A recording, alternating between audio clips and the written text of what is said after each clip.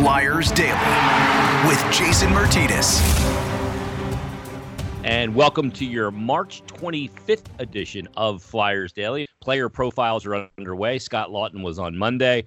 Today is Justin Braun, and joining us for this episode is Bill Meltzer from NHL.com, PhiladelphiaFlyers.com, HockeyBuzz.com. Bill, are you writing for anybody else these days?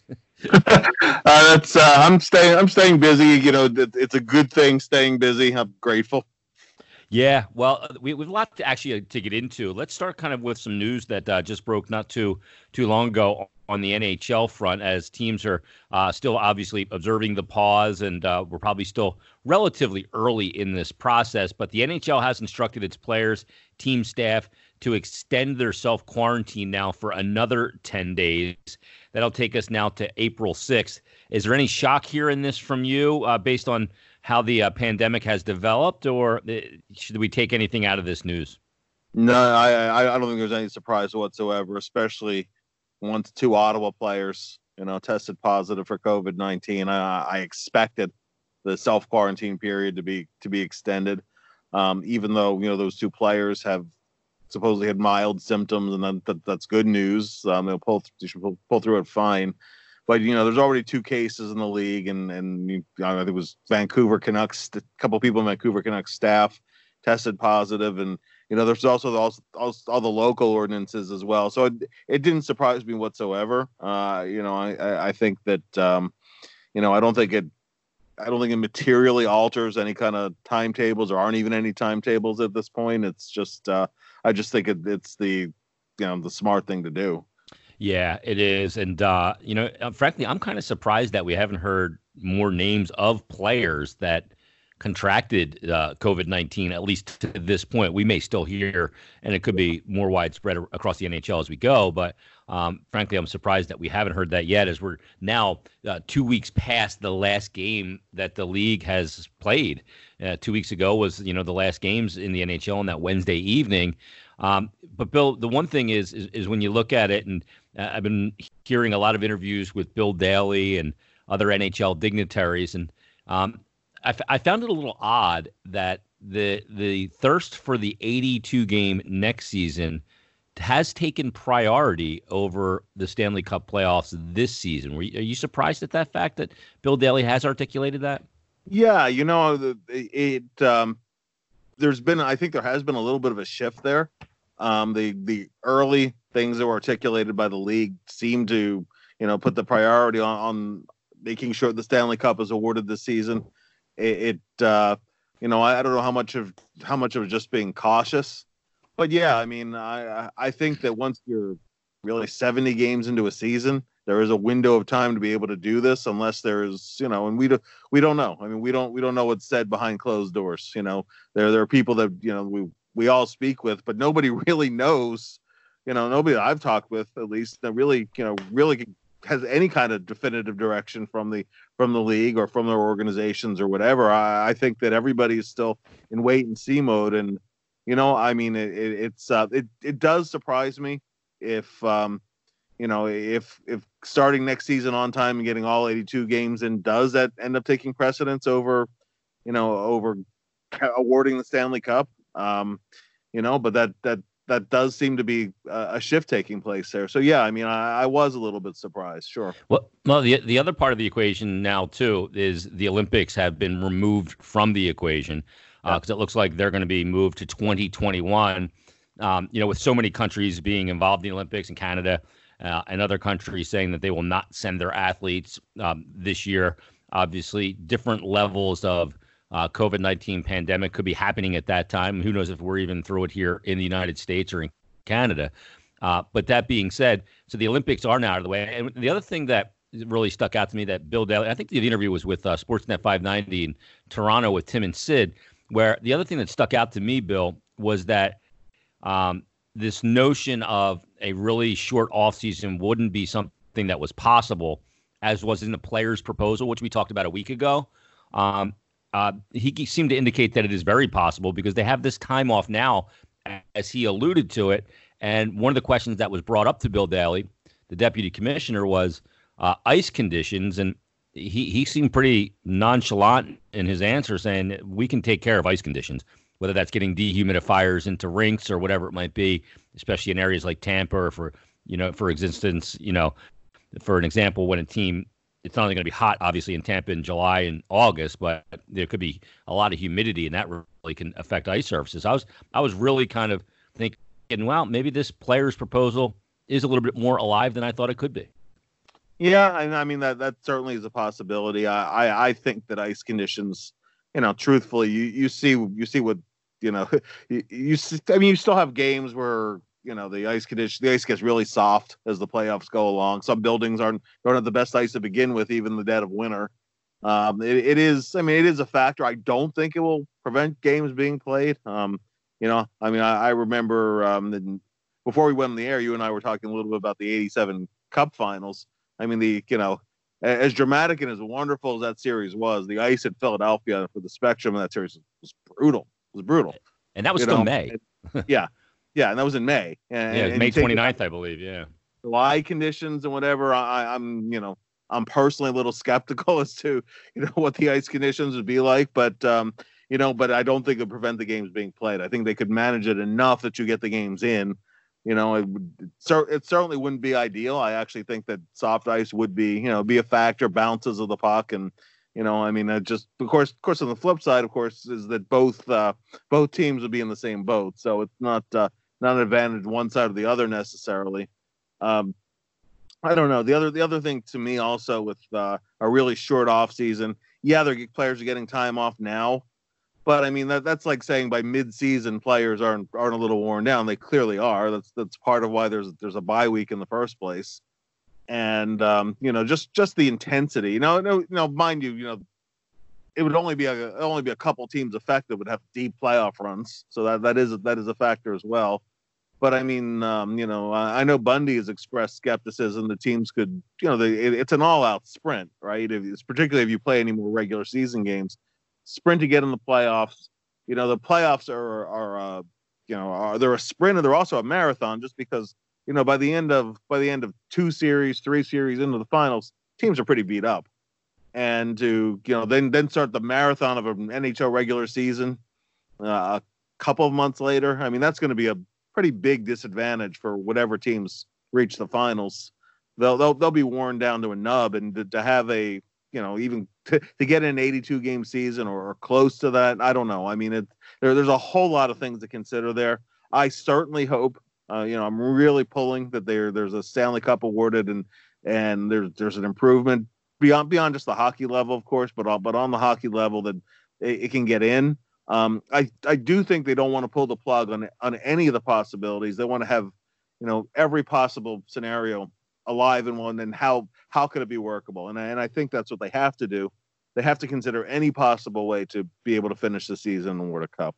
Yeah, and that's the other thing that Bill made clear. Like, there's no such thing as a bad idea in this entire scenario. The other thing that was that's been kind of floating around hockey circles, and heard Brian Burke talking about it, former general manager, was that teams potentially, because of however this offseason goes, or maybe if they don't get the remainder of this regular season or a playoff in, the effect on the cap is pretty tough.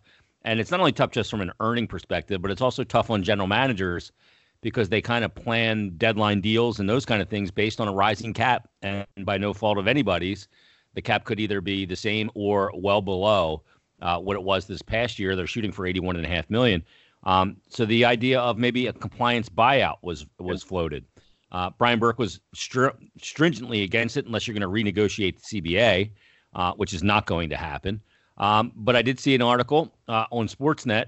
Luke Fox wrote the top 11 candidates for a compliance buyout, and I'm happy to say that not a flyer existed on the list. So that's a good thing. That's always a good thing. There's not a certain goaltender that will be at the top of everybody's list. Back when that previous CBA was negotiated. No, I mean, that's definitely a good thing. And I mean, as you said, that's been something that I've seen floated as well, that you could have one buyout you buy it out dollar for dollar, but there would be no cap implications on it. I could understand why you open up that can of worms, and all of a sudden you open up all kinds of cans of worms when the CBA is up again. So I don't see that happening as much as that would benefit, some teams in tough cap spaces. Yeah, some of the ones that stuck out to me, the Lucic deal, 4 years left at $6 million cap hit. When he signed the deal in Edmonton, I didn't like it. Now he's in Calgary, and they're saddled with it because they traded one problem for another. And James Neal's another guy that is listed on there. Oddly enough, Henrik Lundqvist is a guy that's listed on there with just 1 year left, but an $8.5 million hit. David Backes is a guy that they're just trying to bury that contract. But Sergei Bobrovsky would have 6 years left at $10 million per year. Yeah. I never understood why you signed a guy to that contract and you used a first-round draft pick in the teens to take Spencer Knight, but that's what Florida decided to do, and maybe that's why it's Florida being Florida, but I digress. Bill, our player profile tonight is Justin Braun, one of the new additions to the Flyers this offseason. One of the moves that I think Chuck Fletcher probably, when he met with Alain Vigneault, said, I'm going to get you a couple of veteran defensemen. One of them was Matt Niskanen. The other one, the subject of our player profile, and Justin Braun. What has he meant to this Flyers team and just having that veteran presence back there along with Matt Niskanen? As you said, just a rock of consistency. Braun and Niskanen are both guys who played in a Stanley Cup final. They both played in a conference final and in a year separate from that as well. So those are guys who have been on teams that have gone deep in the playoffs, added another right-handed shot to the mix. He's been a mainstay in the penalty kill. He's up on the team in block shots. So that listeners are aware, what we've been doing is the day following Jason's player profiles on Flyers Broadcast Network, we've been doing one on PhiladelphiaFlyers.com on the same player. So it's a mixture of analysis of their season and what are key factors that have affected their season, and there's highlight video clips. There's quotes as well. So it's a nice way to bookend what Jason is doing. And for some of the other profiles that we're doing, the guys who put up the big offensive numbers, it's pretty easy to highlight what their highlights are of the season. For a guy like Braun, who a lot of his value comes what he contributes on the PK, the way he's helped solidify a D pairing. Early in the year he was with Travis Sanheim, and for the last couple of months, he's been consistent with Robert Hägg, and they've been a really solid third pair. And virtually game in and game out, Braun gives you 17 to 19 minutes a game. And, he's a guy that you kind of set him and forget him in the lineup. And going back, it took him a few weeks to adjust. But if you look at what he's done from November 1st onward, and not coincidentally, the Flyers had the most points in the league in November, and they're way up at the top in the second half of the season as well. Braun has really been a rock of consistency for the team. And, you can put some numbers to it. Honestly, he has 19 points in the season. He's not an offensive guy, but he's even contributed in that way as well. But I just think that in terms of being able to balance your pairings, put him with put him on right D with really different partners, but pretty consistently with Hägg. I think he's been everything the Flyers have asked him to be. The way I kind of deem him, Bill, is I say that he gives you an honest game every game he plays. You know what I mean? And you need guys like that. To me, that's a professional. Look, some nights you may not be great, but it's an honest game every night. It's consistent. Very rarely is he going to have that stretch like he had in late December into early January, where he was putting up multi-point games. But he's going to give you an honest hockey game. And the effect that it's had on Robert Hägg has been pronounced. Why do you think that pairing works so well together? Well, I think that, a large part is that they are, as a third pairing, you're able to put them in matchups that are favorable to them. So, you always look at how the puzzle pieces fit together. I think the fact that both of them are strong physically. Both of them know what works for them, and with the case of Braun, I love when Chuck Fletcher was back during training camp. Actually, he said playing against him is like swimming through seaweed. He's always got stick on puck. He's always got a tight gap on whoever he's playing against. and it's just a constant battle. He's pushing you, he's poke checking you. It's he doesn't make it easy to play against him. And Haig is really, it's like two peas in a pod. Haig brings you a lot of the same kind of things, and in a third pairing kind of situation, it really works. And honestly, Braun is actually pretty good at getting the puck up to the forwards too. He makes a good solid first pass. So he's not there's nothing spectacular with him, but I just think that, as you said, he gives you a good, honest game every game, and you always know what you're going to get from him. That's that's a big part of the equation too. As well. For so many years, Brad Marsh gave you the same thing, where every game you know what he's going to give you. Not in theory, not just a talent thing.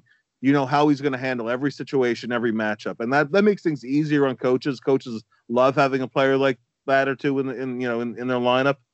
And again, he's not even he's not a black hole completely offensively either. He has 19 points in the season, 16 of them since November. So that's for a guy in his role, he'll chip in a little bit that way as well. As you said, that's not his role, but I think when you're building a winning team, that's you need guys like that, and also guys like Braun have been very important, along, of course, with the goaltending and just commitment from the team as a whole, and why the goals against is so far down as a team this year.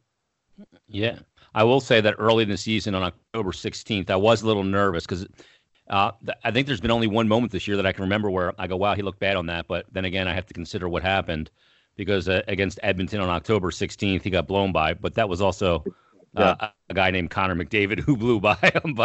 And other than that, I mean, I think he's been every bit as advertised. He brings a ton of experience as well. Now, Bill, he doesn't have a tremendous for his age at 33. Played 4 years at UMass Amherst at Hockey East, and was with the Sharks and played a couple years in the AHL. Obviously missed a season because of the lockout. I mean, he's only played 669 games at 33 years of age, so there's not a lot of wear on the tires on a guy like Justin Braun at the NHL level either. So that's a good thing. Yeah, for sure. He's he's been on a couple of deep playoff runs. He's never been the 22, 25 minute a night guy, which benefits from longevity, to a degree. He's played essentially the same role for a large part of his career. So he's a guy who I think could be effective. He stays in shape. He's always ready to play. He's just a consummate pro. And I don't know what the cap is going to look like, as we were just talking about. If he's a guy you'd be able to retain beyond the season, because he is unrestricted over the summer.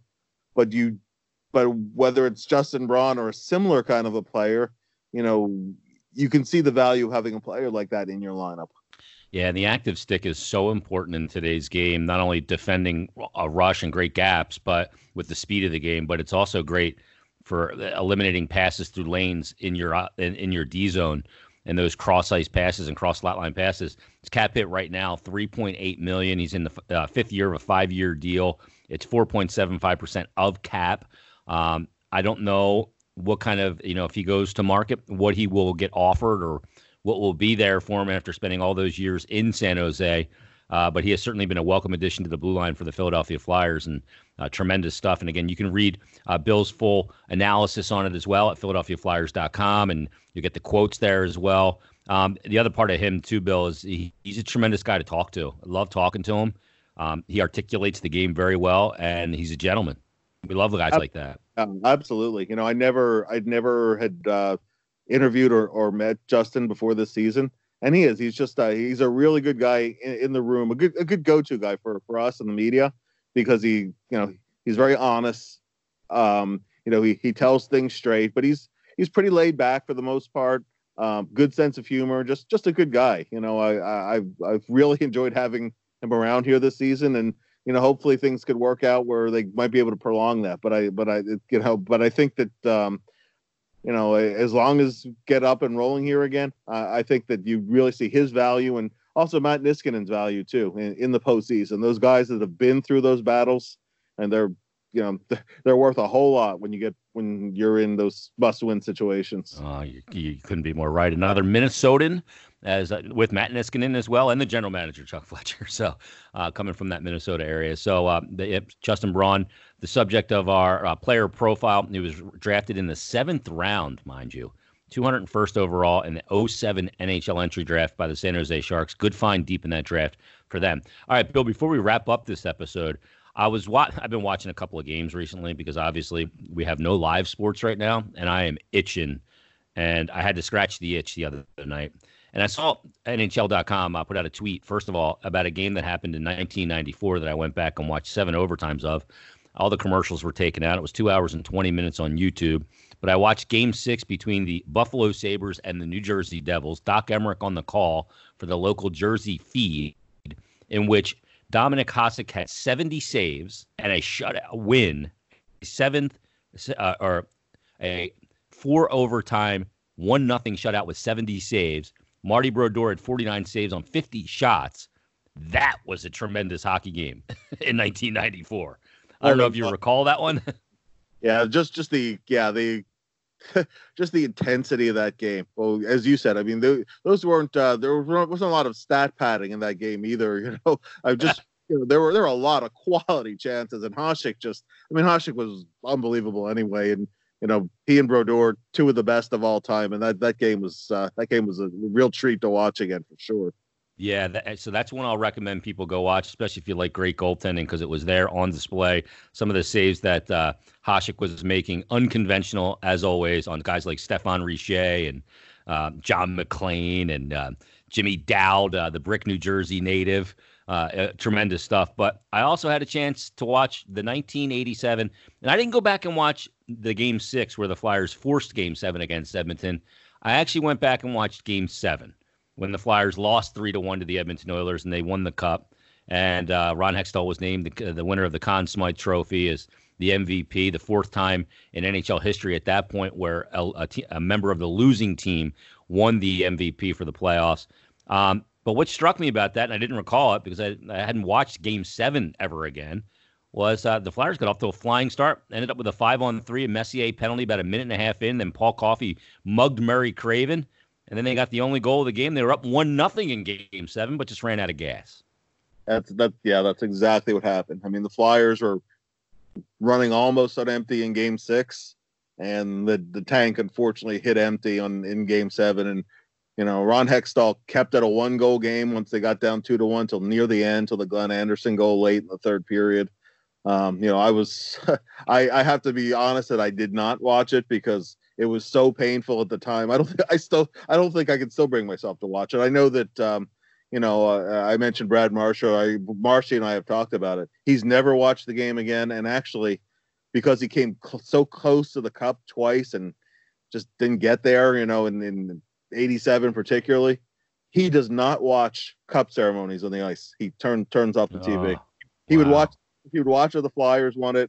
That would be the first one, but he can't bring himself to do it just because of how close they were. That was such a painful loss, knowing how close they were. And also, if you remember, we talk about the game of inches. Game 2, which was the Flyers lost in overtime in Edmonton. Now, Jari Kurri scored pretty early in that overtime, but right before that, and I believe it was Derek Smith. I could be wrong. He had Grant Fuhr beaten to the long side, and Fuhr never reacted and missed the long side by maybe an inch and a half. What could have been. The rest of the series goes the same. Then all of a sudden, Daigneault's goal is the Cup winner. That's how close it was. Yeah, and obviously that was turned out to be the greatest team as voted at the 100th anniversary, the greatest team in NHL history. That 87 Oiler team, and the Flyers pushed them to the brink. And I saw that the Edmonton Oilers. Sportsnet in Canada put out an all-time Oilers lineup for Game 7 of the Cup final, and they have Gretzky centering Draisaitl and Curry as their top line, McDavid centering Messier and Anderson, Doug Weight centering Smith and Billy Guerin, and Craig McTavish on their 4th line centering Kelly Buchberger, and Issa Tikkanen. Their deep pairings, Paul Coffey and Charlie Huddy, Chris Pronger and Smith, Lowe and Rustalainen, and their goalies are Fuhr and Ranford. So I put you to a test, Bill, to give me the all-time Flyers team. Now, not just a line, as we kind of did. You did the all-decade team last week. Right. So you put together your all-time Flyers team, 4 lines, 3 D pairings, and 2 goalies. And it was pretty interesting, the team you came up with. I love your top line. It's the LCB line. Yeah, that one was a no-brainer. It gets a little harder after that. There's no reason to break up the LCB line. So. Yeah, you don't even mess with that one. So that's your top line with Clark centering Bill Barber and Reggie Leach. But your second line is sort of the Legion of Doom, sort of the Crazy Eights line. You go Lindros, Leclerc, and Recchi instead of Lindros, Leclerc, and Michael Renberg, or instead of Lindros, Recchi, and Brent Fedek. But I mean, a lot of people forget just how great Recchi was.